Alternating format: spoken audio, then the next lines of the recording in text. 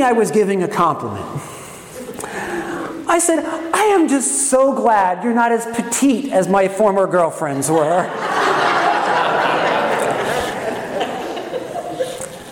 And then I added insult to injury by saying, you're just so sturdy. She had to correct me.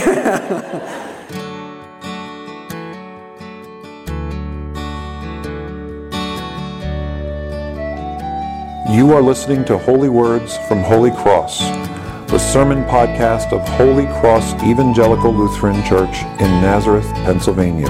We hope you find these words a blessing in your daily walk with God. Please visit us on the web at www.holycrossnazareth.org or in person at 696 Johnson Road, Nazareth, Pennsylvania. Be thou my vision, O Lord of my heart. Not be all else to me, save that thou art. Will you join me for a word of prayer? Blessed Lord, as we come on this morning where we remember those who trusted in you and so rest secure in your care, we remember that it is not by their merits that they are received, but by your grace. And so we pray that in this time of reflection upon the Scriptures, there would be nothing of me in this place, but only what is of you. Bless us to receive this your good word through our Lord Jesus Christ. Amen. Amen. Well, it is an absolute truism, I'm sure, that all pastors think a great deal about the opening of their sermon, because if you don't grip people at the beginning, by the time you get to the meat of what you want to say, they're already looking out the windows and paying attention to other things. It's hard enough to concentrate without a good opening story. So this morning I've decided to tell you about the most ridiculous thing I ever said. It was exactly 28 years ago this coming May. And I can remember that because this coming June I'll be married 25 years ago. And I dated my wife for 3 years before we got married. So we were on our second, third, fourth date, something like that. And I was rejoicing in the fact that my girlfriend, my new girlfriend, was not like some of the other girls I had dated before. She was not so high maintenance. She didn't spend as much time getting her hair ready. One of our great memories from dating was we went waltzing in the fountain outside of the music building in the rain one day. She was willing to do those silly things and make herself messy. And since you all know me pretty well by now, you know the kind of hugs I give at the back of the church, and they're robust. They're not delicate. And I was rejoicing that she wasn't so frail as some of the girls I dated before, and she liked those hugs. And so I said to her, thinking I was giving a compliment, I said, I am just so glad you're not as petite as my former girlfriends were. And then I added insult to injury by saying, you're just so sturdy. She had to correct me. She said, every woman spends her life wishing she could get into the petite section of the dress shop. I was being ridiculous and I didn't even know it. Well, I decided to open my sermon with that story because the words we hear from Jesus today, the words we recount every All Saints Sunday, the words we call the Beatitudes, these words are the opening line of Jesus' most famous, longest, best recounted sermon in Scripture, the Sermon on the Mount. These are Jesus' opening words to grip the attention of his audience. And one scholar has called them the most ridiculous words that Jesus ever said. You look at the world around you, and on the face of them, these words are ridiculous. The meek shall inherit the earth. J. Paul Getty quoted that by saying, well, the meek may inherit the earth, but they won't get the mineral rights. Blessed are those who hunger and thirst for righteousness. When we can just turn on the news and see injustice every day. Blessed are those who have mercy, for they shall receive mercy. Blessed are the merciful. You know, there wouldn't be sayings like no good deed goes unpunished if lots of people hadn't had that experience. Blessed are the peacemakers, for they shall be called children of God, sons of God, inheritors of God. My high school students, it's weird for me to realize that my high school students are too young to remember the Tiananmen Square incident. When a young college student stood in front of a tank with his hand up like this, expecting the free world to come to the aid of the people of China who were seeking basic human rights the way they'd come to the aid of the people of India and put pressure on the British government. They expected the same thing to happen. And instead, our own State Department estimates that over 10,000 were killed that day. And no repercussions were ever brought against the People's Republic of China, that government. These words of Jesus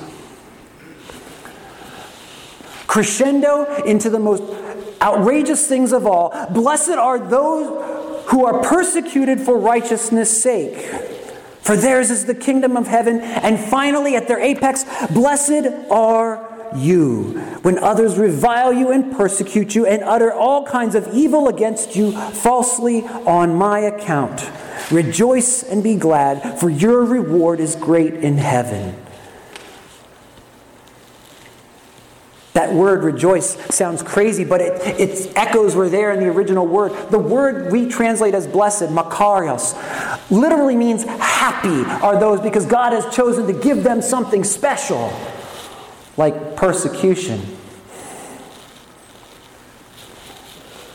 This makes no sense. These are the most ridiculous things Jesus ever said, unless they're true. Can you imagine how these words would grip your attention if you were under the boot of the Roman Empire, experiencing the kind of oppression Jesus is talking about, hungering and thirsting for something better? Jesus is telling these people that in the fullness of time, in the fullness of the plan of God, everything you think you know, everything that is part of your common experience as being a human being in a fallen world will be turned on its head. That there will be fulfillment for those who hunger and thirst for righteousness. That those who are peacemakers will get what they're aiming for, what they're thirsting for. The merciful shall receive mercy. The meek shall inherit the earth. Those who are peacemakers will be called children of God. All these things will be true. Everything you think you know will be turned on its head. That's how much God has come to shake things up. And these words must have seemed crazy. They must have seemed ridiculous when they heard them. Until a day came when everybody knew that the dead don't rise, but there was an empty tomb. And Jesus met with his apostles and ate dinner with them. Until a day when the Holy Spirit fell upon those apostles and they preached that good news of what God had done in Jesus, that the reversal had begun and that death had begun to work backwards. And that in the fullness of time, what Jesus had started in his resurrection would be true for everything and everyone. These promises can only be received by faith now because we can't see the reality. But we have a down payment on that reality.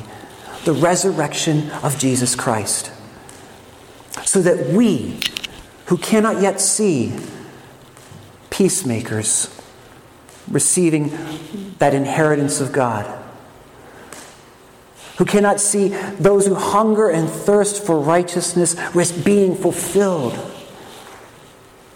can endure the persecution that will come for believing those promises. And next week, we'll be talking about the persecuted church. It's the International Week of Prayer for our brothers and sisters who are oppressed for the name of Christ. So we can endure the persecution and ridicule of those who cannot yet believe, knowing that those things are true because Jesus did in fact rise from the dead. God's great reversal has begun, and we are blessed to be a part of what He's doing in the world until it crescendos to its apex. And the most ridiculous things Jesus ever said are proven to be true. Will you join me for a word of prayer? Gracious Lord, in this world where sin, death, and the devil seem to have their way, we give thanks and praise that in your glorious rising from the dead for all to see, you have proven to us that you have triumphed over those powers. Grant us the courage, Lord, to believe these promises, to walk forth, to let your light shine through us into a dark world, to be peacemakers, to hunger and thirst for righteousness, and most especially when we mourn, to know that you have begun to set the wheels of death running backward, and that in the fullness of time, all who trust in you will be gathered at a wedding feast that has no end, and will be able to look back on these dark days and remember them as something that happened long, long ago in a time and place far away. But give glory to you that you have made all things new. These things we ask through him who made these promises, Jesus Christ our Lord. Amen. Be thou my vision, O Lord of my heart. Not be all else to me, save that thou art. Be thou my best thought in the day and the night. Waking or sleeping, thy presence my light.